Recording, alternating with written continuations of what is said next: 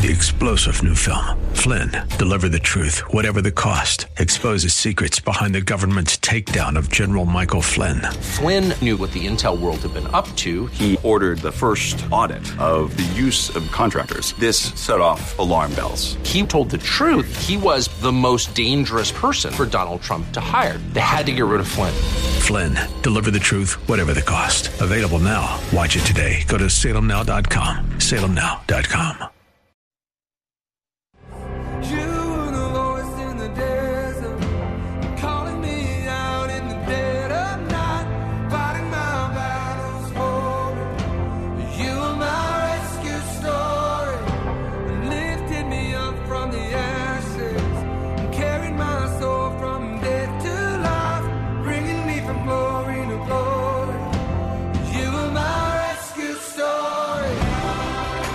It's time for Rescuers, the show about people who change and save lives. Now, here's your host, Art Brooks. Hello again, everyone. Thank you for tuning in to the Rescuers radio show, heard at faithtalk1360.com and Faithtalk 1360 over the air every Thursday at 5:30 p.m.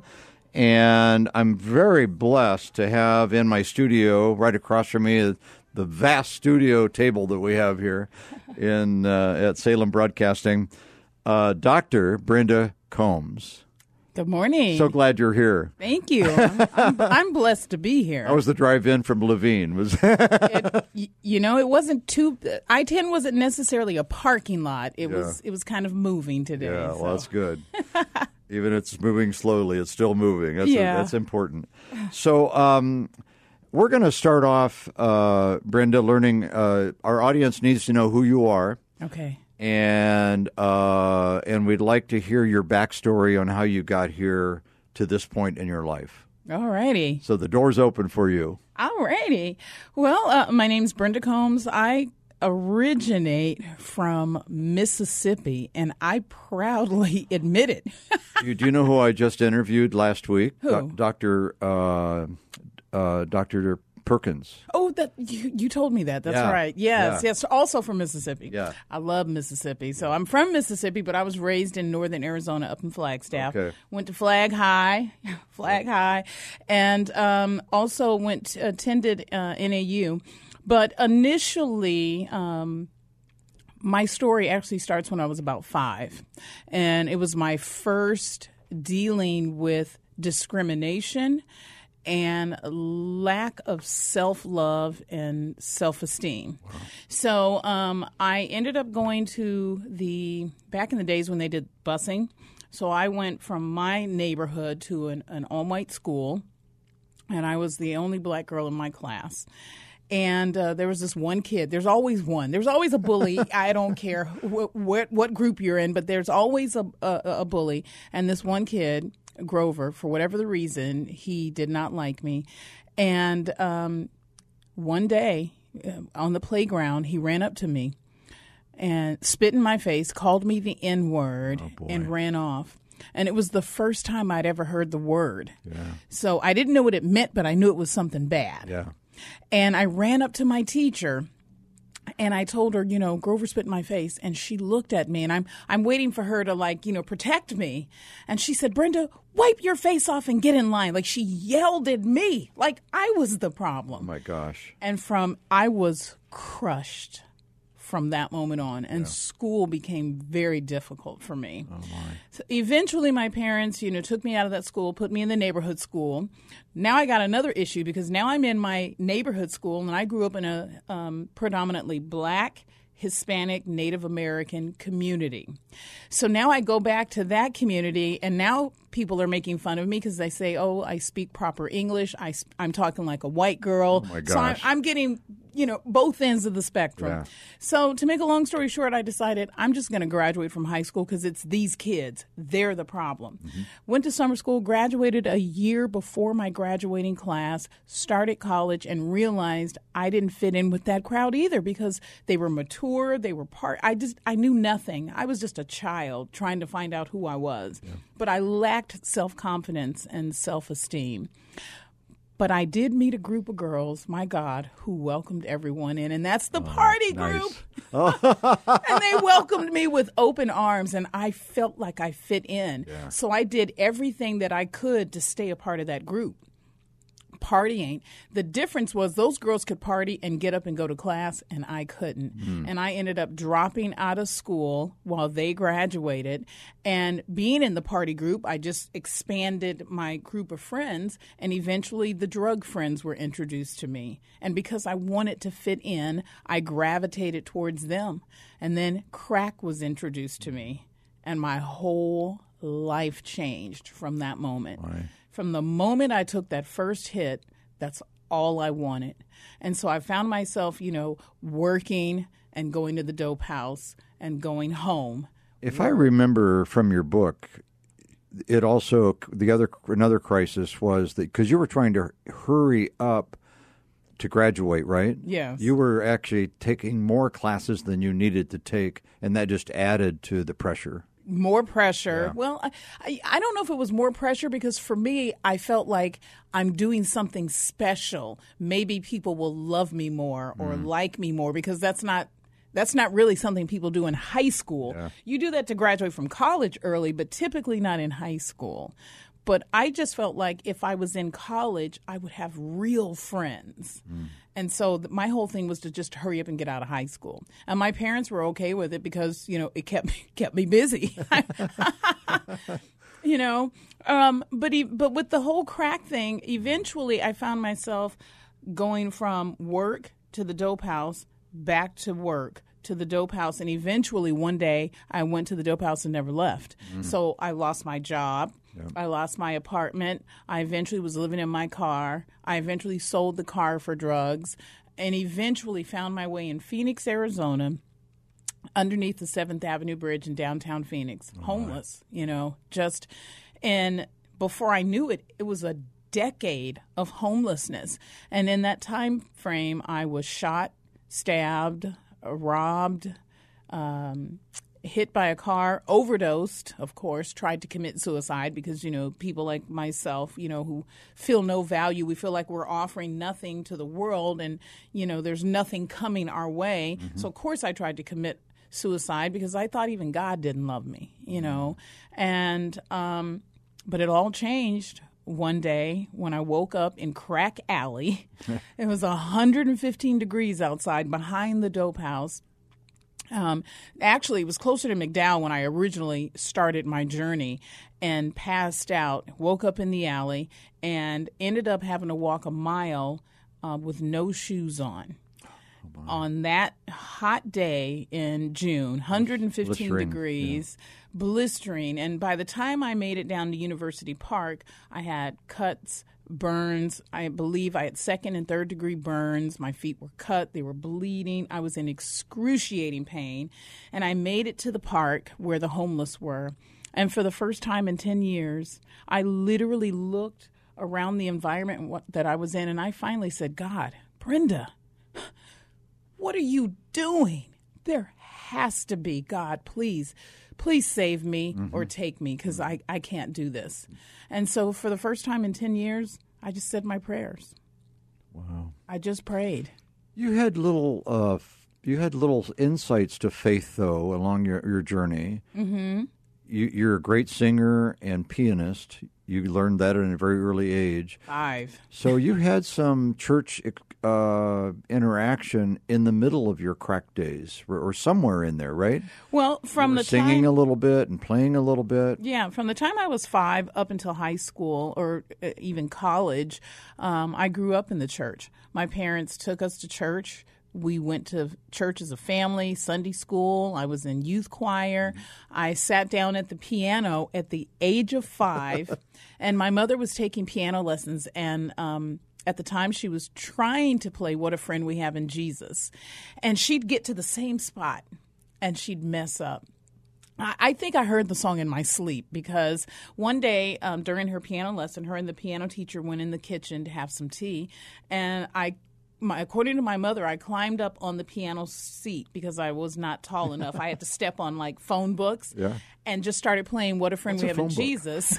Yeah, exactly. If you ask my boys that, what is a phone book? And I started playing What a Friend We Have in Jesus in the key of F. And I remember my mother and the piano teacher came out of the kitchen, and just the look on their face was like, oh my. And I remember my mom crying, and she never played the piano from that day on. But she did pay for me to have lessons so that I could learn to read music. But I learned how to play it was a gift from God. It was my gift. Yeah. And so all throughout that time, yes, I was in church. I was a believer. I was baptized. I believe, in Jesus. I believe in prayer. I'm just a believer. It made sense to me. That's just the way that we were raised. So I never had any doubt about my faith. However, when trying to find myself as a person, I actually felt like I wasn't good enough. I've made so many mistakes. Now I'm a drug addict. Surely God has no room for me in heaven, not thinking that, God, if I just asked for forgiveness, that he would forgive my sin and I could move on. Yeah. But, I was so caught up in me and my selfishness and being self-centered that I couldn't even realize through my faith that even God loved me. And also, I will add that I also know that during my time of homelessness that God saved me many times because, yes, I was homeless. Yes, I did get shot, stabbed, raped, burned with cigarettes, hit by a car. I went through a lot of trauma and a lot of dramatic, abusive relationships. But God knew then that I was going to take those experiences and use them in the future to share with people forgiveness, compassion, love, and let other people know that you too can get through these.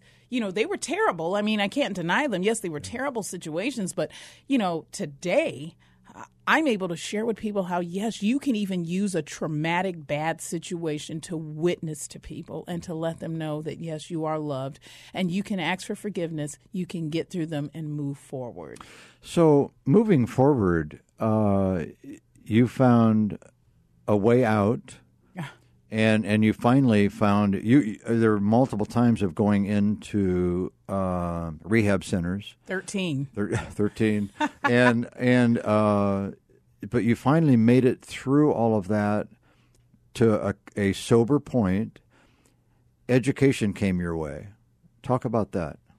So when I finally made it out of addiction, and this is just my story. Yes. My story is that I asked God to heal me so that I could recover from not only addiction, but that hopeless state of mind.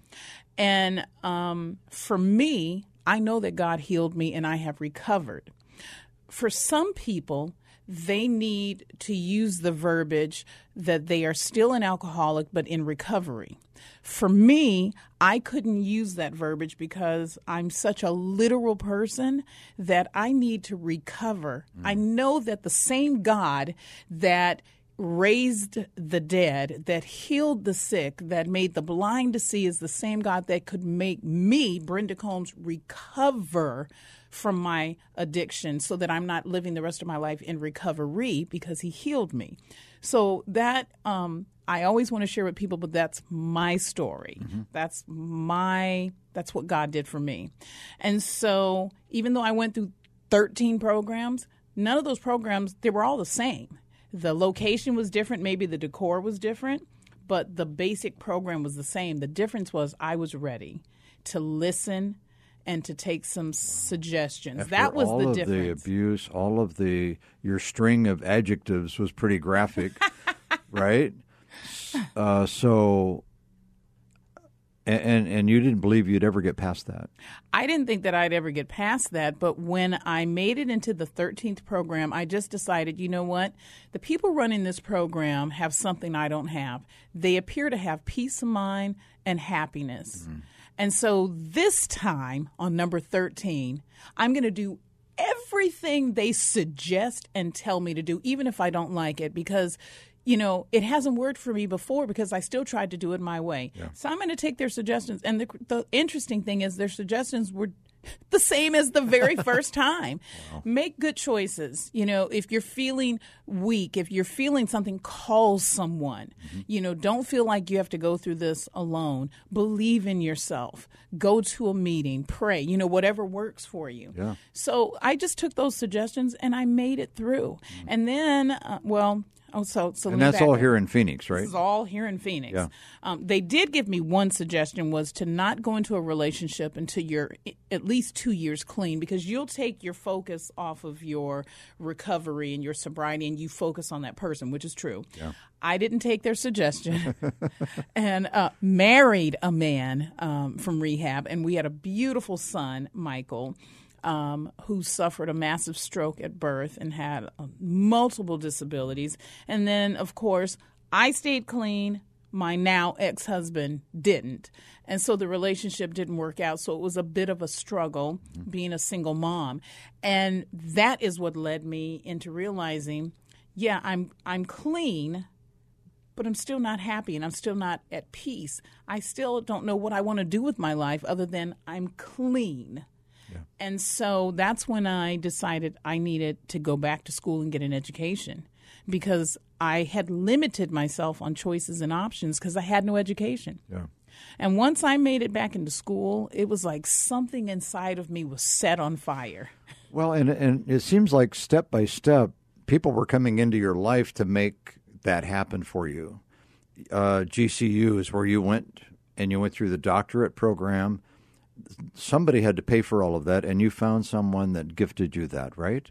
Well, GCU did. Yeah. Yeah. Mr. Richardson. Brent Richardson, at the time, who was the CEO and director of Grand Canyon University, surprised me with a full ride scholarship, like, $100,000 to pay for my doctorate. Oh my. And I was the first student enrolled in their doctoral program and in the first class of graduating doctors from Grand Canyon University. And having that degree, having all of my degrees, my undergrad I got from University of Phoenix in Human Services, my master's in special education at GCU, and then my doctorate. And in the middle of my doctorate, I met my now husband, who also was homeless for 20 years, saw me on TV, saw me on the Today Show, and it inspired him like, oh, my God, I know this. I know her personally. And she was a drug addict that was homeless for years. And it's like, my God, if she can do it, I can do it. And he thanked me for sharing my story, because had he not seen it, he just didn't think, that he could do it. He was a convicted felon. Isn't that cool that you inspired him, and he had no idea, right? Had no clue. Many people. So he was in prison? He went to prison for 5 years. He did 5 years and got out of prison. And, you get out of prison and you're like, hey, not only am I a convicted felon, I'm a black man in America with a criminal record, with no education. The odds are not in my favor to be successful. Wow. And then he sees this former drug addict on national TV sharing how she overcame addiction and homelessness and got an education, and man, well, there's hope for me. Yeah. That's what he told me. Yeah. He said, Brenda, you encouraged me that there was hope for me. Now, today he has 2 master's degrees. Wow. He's a case manager, peer support. He's working on getting his license for professional counseling. And we opened a business together. So it just goes to show nothing's impossible. As long as you make the right choice, do the right thing when no one's watching, and believe in yourself, you can make it. Yeah, and what's impossible for us is always possible for God, right? Yeah. So I got to ask you, the theme. You have a theme to your story, a backstory on shoes. What is that about? Yeah. Now, here she said, you can't see this, folks, red tennis shoes on the front of her sweatshirt. There we go. Well, my theme is that had the person who stole my shoes when I was homeless not stolen my shoes, I probably wouldn't be here. Because they stole my shoes, it forced me to go and turn myself in because I was on the run from the law. Wow. And when I turned myself in, I went and turned myself in, and I had a probation officer who, my God, I love this woman to this day. Her name is Michelle. I won't say her last name, but she saw something in me when I went and turned myself in, and I had absconded. So she had every right to sign the warrant for my arrest to send me to prison. And when I walked into her office, smelly, dirty, homeless, she shook my hand. Wow. And she looked me in the face and she said, Brenda Combs, I can't put my finger on it, but there's something about you. There's something different about you. Putting you in jail is not going to help you or society. So I'm going to give you yet again one more opportunity. This was probably like the 23rd opportunity, of opportunities. But she gave me an opportunity to yet go into treatment one more time. And that was the 13th one, was the one that is because she believed in me. Yeah. And she encouraged me to get counseling. She sent me to the Center Against Sexual Abuse. She sent me to assertiveness training classes. And she encouraged me to take self-esteem classes. And it made all the difference. But she believed in me when I didn't believe in myself. And I just took that chance of whatever she told me to do, I just did it. Do it, yeah. And I made it through. And here I am this year. In June, I'll be celebrating 26 years. Of sobriety. Yeah. Wow. 26 years. Congratulations. That's so awesome. Yeah. So I interviewed Johnny Erickson Tata. I don't know if you know of her. Johnny Erickson Tata, when she was 17, she and her sister were back in the East Coast at Chesapeake Bay, and they were jumping in the lake. Does she have an? I know this She's story. She's a quadriplegic. Yes, I was going to say she had an accident. I'm telling you this because of her life saying is from a scripture, Romans 8:28, which we're all familiar with. Things will turn out to His good for those that love Him. Sometimes that's not remembered when everybody says, "Oh, it'll turn out okay." Yeah. Well, for her, she took that scripture, and for her, and I think this applies to your life as I hear you talking today, God will allow something He hates to achieve something He loves. I agree. How awesome is that? I totally That's agree. your life. Yeah. Right? Yeah.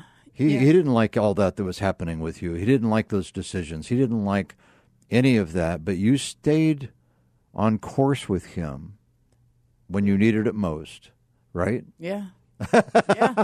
Yeah. Even when I was a homeless crackhead, people knew that I was a Christian because I would still sing.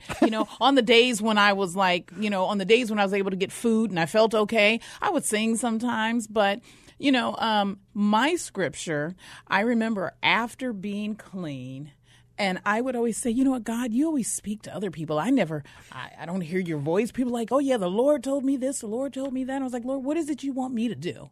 Please, it has to be plain for me. And so I opened my Bible, literally, and I said, okay, God, I'm going to try it. Please speak to me. And I literally just put it down, and it popped open, and I put my finger down. And when I looked at it, it was on 1 Peter 5:2. And it said, feed the flock of God that is amongst you. And I was preparing at that time to go down and look for Pops, who was homeless, to give him some hygiene, some food, and some water. And that was God saying, yeah, this is what you're supposed to do. You're supposed to feed the flock that is among you. And so that's how finding my shoes came about. Like, okay, I'm going to go down there. And I was like, and maybe I'll find the person that took my shoes and I'm going to tell them thank you.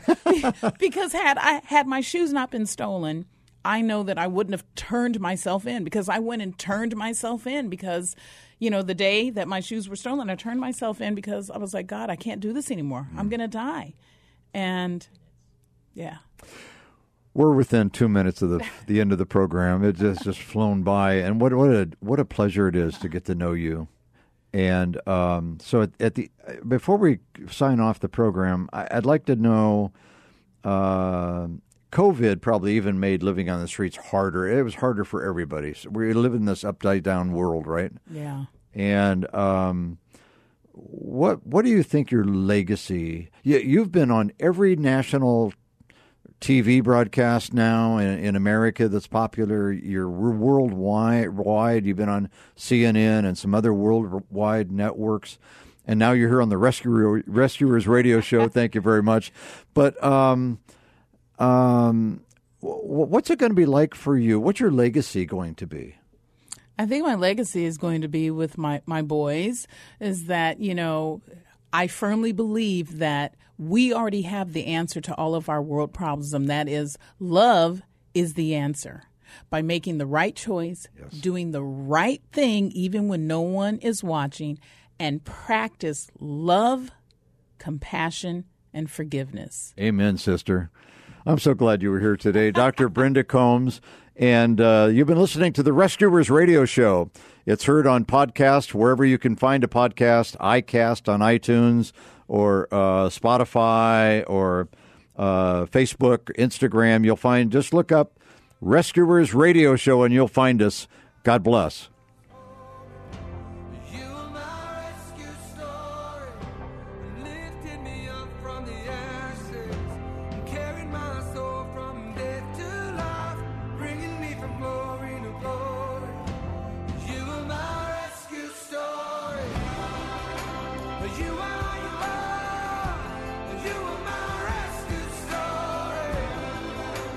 Rescuers, Thursdays at 5:30 Arizona time on Faith Talk 1360 KPXQ AM.